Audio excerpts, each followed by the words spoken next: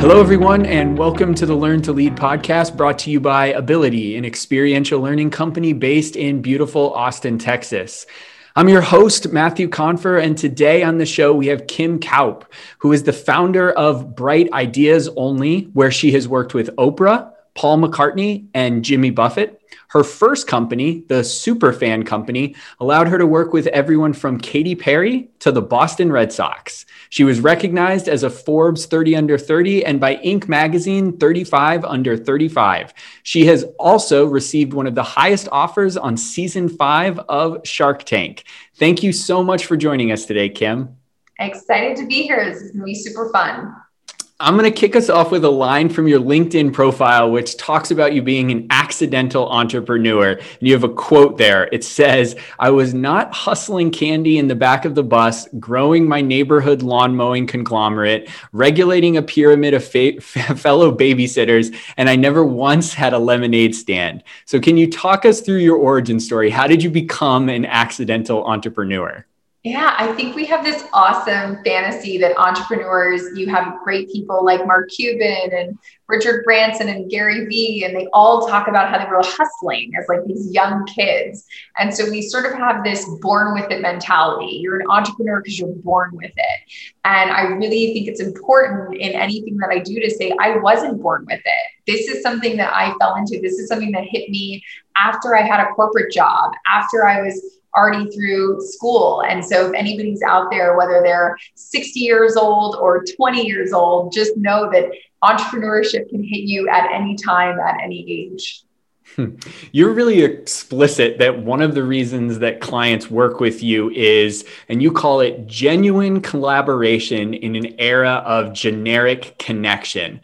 What does genuine collaboration mean to you, and how does it allow you to stand out? I think for me, genuine connection really means doing what's best for our clients or doing what's best for somebody that we're working with. And I think what's happened now, especially in marketing with the age of the niche, and everybody does one thing really, really well, which is great. They sometimes lose the ability to think holistically for a client. And so for us, it's really thinking holistically. And, honestly, Matthew, there have been times where people think I'm crazy because we've turned down work, or we've actively told people, I know that you want to give me this 6-figure contract, but I'm actually not the right fit. And I know that I'm going to do a B- job. And, I have a friend who could do an A- job, makes my CPA absolutely mad when I do that. But I think it's really about the long game. It's really about what's doing best genuinely for the other person, whether that's a client or a colleague, regardless of what it actually means for you. One thing that we hear from a lot of our listeners is about preparation, and they ask, how do our guests prepare? So how do you get prepared for a meeting with a major client or maybe a prospective new client? How do you stay calm and focused? What does the prep look like for you? I do 3 things before I meet with any new client. Number 1, I stalk the crap out of them. So LinkedIn, Google, Twitter, Instagram, I am finding out anything and everything I can.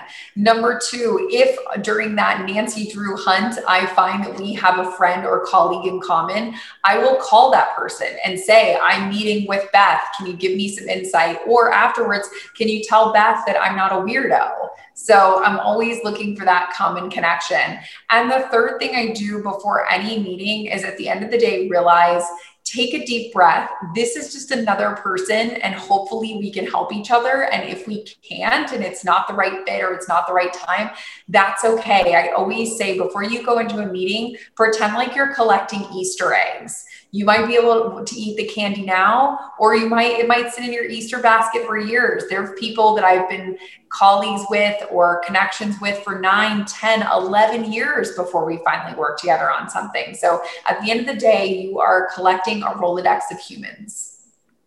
How do you set goals? You've had a successful career. It's allowed you to work with very interesting individuals. What does goal setting look like for you? Goal setting is a slippery slope for me because if anything, as a type A goal achiever oriented person, I have the tendency to just keep setting the goals without celebrating when I actually do accomplish something. So goals are tricky, but one thing that I always keep in mind with goals is I'm flexible to change. I've been an entrepreneur now for 10 years. And I always think when people have business plans for my 5-year plan, my 3-year plan, honestly, the way that our world is developing right now, I think that those should be totally scrapped. Your goals should be very short and very malleable because as we can see with the pandemic, I'm sure a lot of people had big goals in 2020, revenue goals they wanted to hit or things they wanted to achieve, but you have to constantly be ready to change those goals at a moment's notice. Let's talk about you as a leader. When you think about the evolution that you've been on, what surprises you the most about how you've changed as a leader along the way? I think what surprised me most is when I think about myself as a leader is really leading alongside people. I always make it a point to say, we're going to walk this road together. I'm not necessarily leading in front of you. I'm going to walk with you. And I think so many leaders are more of a top-down strategy. Do what I say, not as I do, or do it because I told you to, or do it the way that I tell you to do it. And for me, it's really about what do you think is the best way to do that? Let's look through this together. I really feel that leaders should be walking alongside, whether that's their team, their staff, whoever it is, their clients, their colleagues. I really want to be in the trenches with people, not leading from so far ahead. When you think about leaders that you want to cultivate at an organization that you're working with, what skills do you think they need that maybe you wouldn't have said a year ago, 2 years ago, 5 years ago is really important? Like what's really prescient right now that maybe wasn't a few years ago in the realm of effective leadership? I think the number one skill somebody can have right now is resilience. And I actually talked about this on Twitter, and I have a LinkedIn newsletter called What Works. And I did a whole blog on it. It's actually one of the most clicked on blogs now of the year for my LinkedIn strategy, but it's really about resilience, and you're going to get knocked down and plans are going to change. And how are you getting back up? How every day are you saying, I'm going to make this work? I'm going to keep working hard to achieve my goals. That single skill of resilience, it used to be really something that only salespeople needed, right? People who are constantly hearing, no, I don't want this. No, I don't want this. So salespeople usually have a lot of resilience because they're used to hearing no. But for the rest of us, resilience is not necessarily a muscle that we were exercising a whole lot. And I think now in the pandemic in 2020, it's become a muscle that we've been forced to exercise. We have been forced to become resilient. And I hope moving forward, not only with the rest of 2021, but into the future, we don't just let the muscles, the six-pack abs, if you will, I hope we don't let them die off. I hope we continue to practice resilience and continue to push ourselves, even when things might go a little bit back to normal. You've had the opportunity in the course of your career to work with some pretty inspirational leaders. Does any meeting interaction stick out that forever changed the way you approach leadership after meeting with one of those individuals? I feel like I've had so many of these aha moments. It's hard to pick just one, but I would say one that's happened most recently with a recent client is we worked with Oprah and her team at the launch of 2020 to launch her 2020 vision tour. And I was really surprised that, and a lesson that I took from her and her team moving forward is before every single thing they did, I mean, down to like the Wednesday 2:00 meeting, there was intention setting. What is the intention of this meeting? And you start to think big picture intention. What's the intention for my company? What's the intention of where I'm going to live or where I'm going to raise my kids? But they really got into the nuance. What is the intention of this specific meeting? And it really helped for me reshape how big things are done. And it's not just the big shifts. It's really those micro shifts that you're making every single day that add up to these big shifts. And in my book, honestly, anything that Oprah's doing, eating, drinking, whatever, I'm like, sign me up, because obviously she's doing something right. When you think about your development over the years, does something stick out as something that was unbelievably difficult, a hurdle that was really difficult for you to get over, but since you got over, it's had a transformational effect on how you lead and how you manage your business? I think it's something that I continue to actively battle and actively get over, which is the imposter syndrome. And if anyone is not familiar with that term, it is basically the secret evil voice in your head that says you're not good enough. You're not supposed to be here. These people are smarter than you. They're better than you. You are an imposter for being in this room. And I think, when you name some of my clients earlier or some of the accolades that we were able to achieve, imposter syndrome was very prevalent in a lot of those moments of like, who am I to be working with somebody like this? Or what value can I bring to somebody that's so smart or so talented? And I had to really realize and continue to actively work on that, we all have a voice and we all have a purpose and we all have special superpowers that we can bring into a conversation, into a meeting, into a team, into an organization. And it's okay to let those shine. And you shining bright doesn't put out somebody else's light. You can both shine bright together.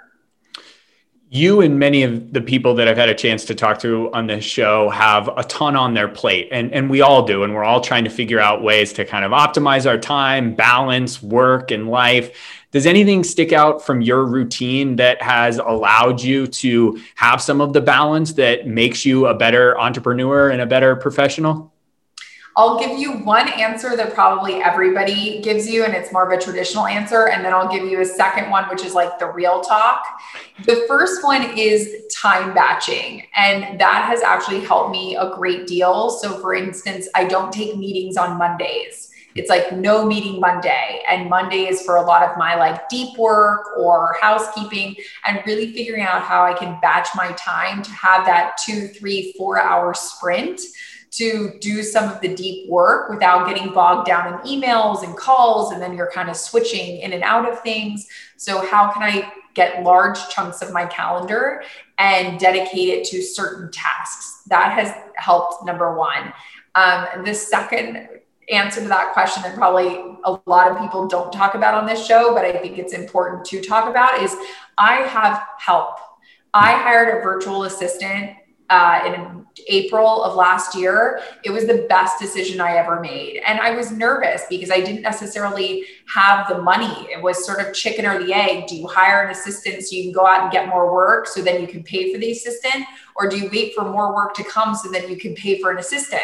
So it's sort of this endless circle. And I finally just said, I have to pull the trigger. I have to get help. And lucky for me, once a lot of that work was off my plate, it did open me up to get, bigger clients or to do more keynote speeches or to do more consulting work.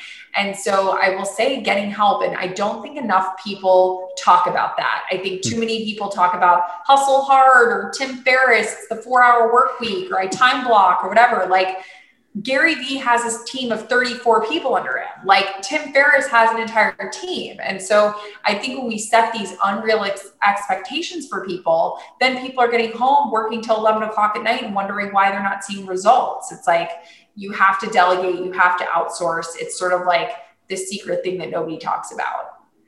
All right, a final question before I shift to the last two questions that I get to ask all of our guests. And what is the piece of advice that you would give to your younger self? The piece of advice I would give to my younger self is to copy somebody else's homework. For so long, I thought I had to reinvent the wheel. I thought I had to come up with everything myself. And that's just not the case. I have courses on LinkedIn all about entrepreneurship that's like, don't even worry about Googling what is an LLC. Here's a course filled with a decade worth of information and it costs $25. It costs less than your Starbucks habit. Copy my homework, and that's not, I didn't go through the trenches. Forget the trenches. If you can skip the trenches altogether, skip them. To me, that's the biggest thing that I wish I could go back and tell myself is go copy other people's homework. Go figure out how other people did things and just take what they did and build a better mousetrap. Building a better mousetrap is a wonderful spot to shift to the final two rapid fire questions that I ask everybody. The first one is this: if you could describe your leadership style in just one word, what would the word be? If I had to pick one word for my leadership style, I think it would be alongside. I know I referenced that earlier, but I love to lead alongside people. And the final rapid fire question is this: what is the best piece of advice that you have ever received? I feel like I've received so many gems and great pieces of advice, but I'm cheating. I'm using two. And one is, it's not a no, it's just a not right now. I think so many times when we hear the word no, we just think it's no forever. And it's not no forever. It's just no, not right this second. And the second thing is to ask for forgiveness, not permission. I think there are times in life where you just have to go out and do it. And if you mess up and you have to say sorry for it, that's okay. But you can't continue to wait around or wait on other people continuously, or else you'll never get things done. Well, thank you so much for joining us today. Where can our listeners find out more about you? I spend an obnoxious amount of time on LinkedIn as well as Instagram. So here's an easy trick, an easy tip to find me on any of those platforms. Definitely works on Instagram. If you start typing in Kim Kardashian, like KIMKA, you'll see Kim Kardashian, and then you'll see me. That is perfect. Thank you for all of the great insight. Thank you to all of our wonderful listeners for joining us today. If you enjoyed today's show, we would love a rating and review in your podcast app of choice. And we truly appreciate it when you share our show with your network. You can find me on social media at Matthew Confer. You can find our show on Instagram at Learn to Lead Podcast. This podcast is produced by Ability, a leading provider of award-winning leadership development. You can find us at www.ability.com or by searching for Ability Leadership Development. Make sure to also check out our 12-week fully virtual mini MBA, the Invited MBA, a nights and weekends program that features experiential learning, mentorship, case studies, and networking. Find more information at www.invitedmba.com. Finally, be sure to subscribe to our podcast so that you get our next episode. We want to thank you all for joining us on the Learn to Lead podcast.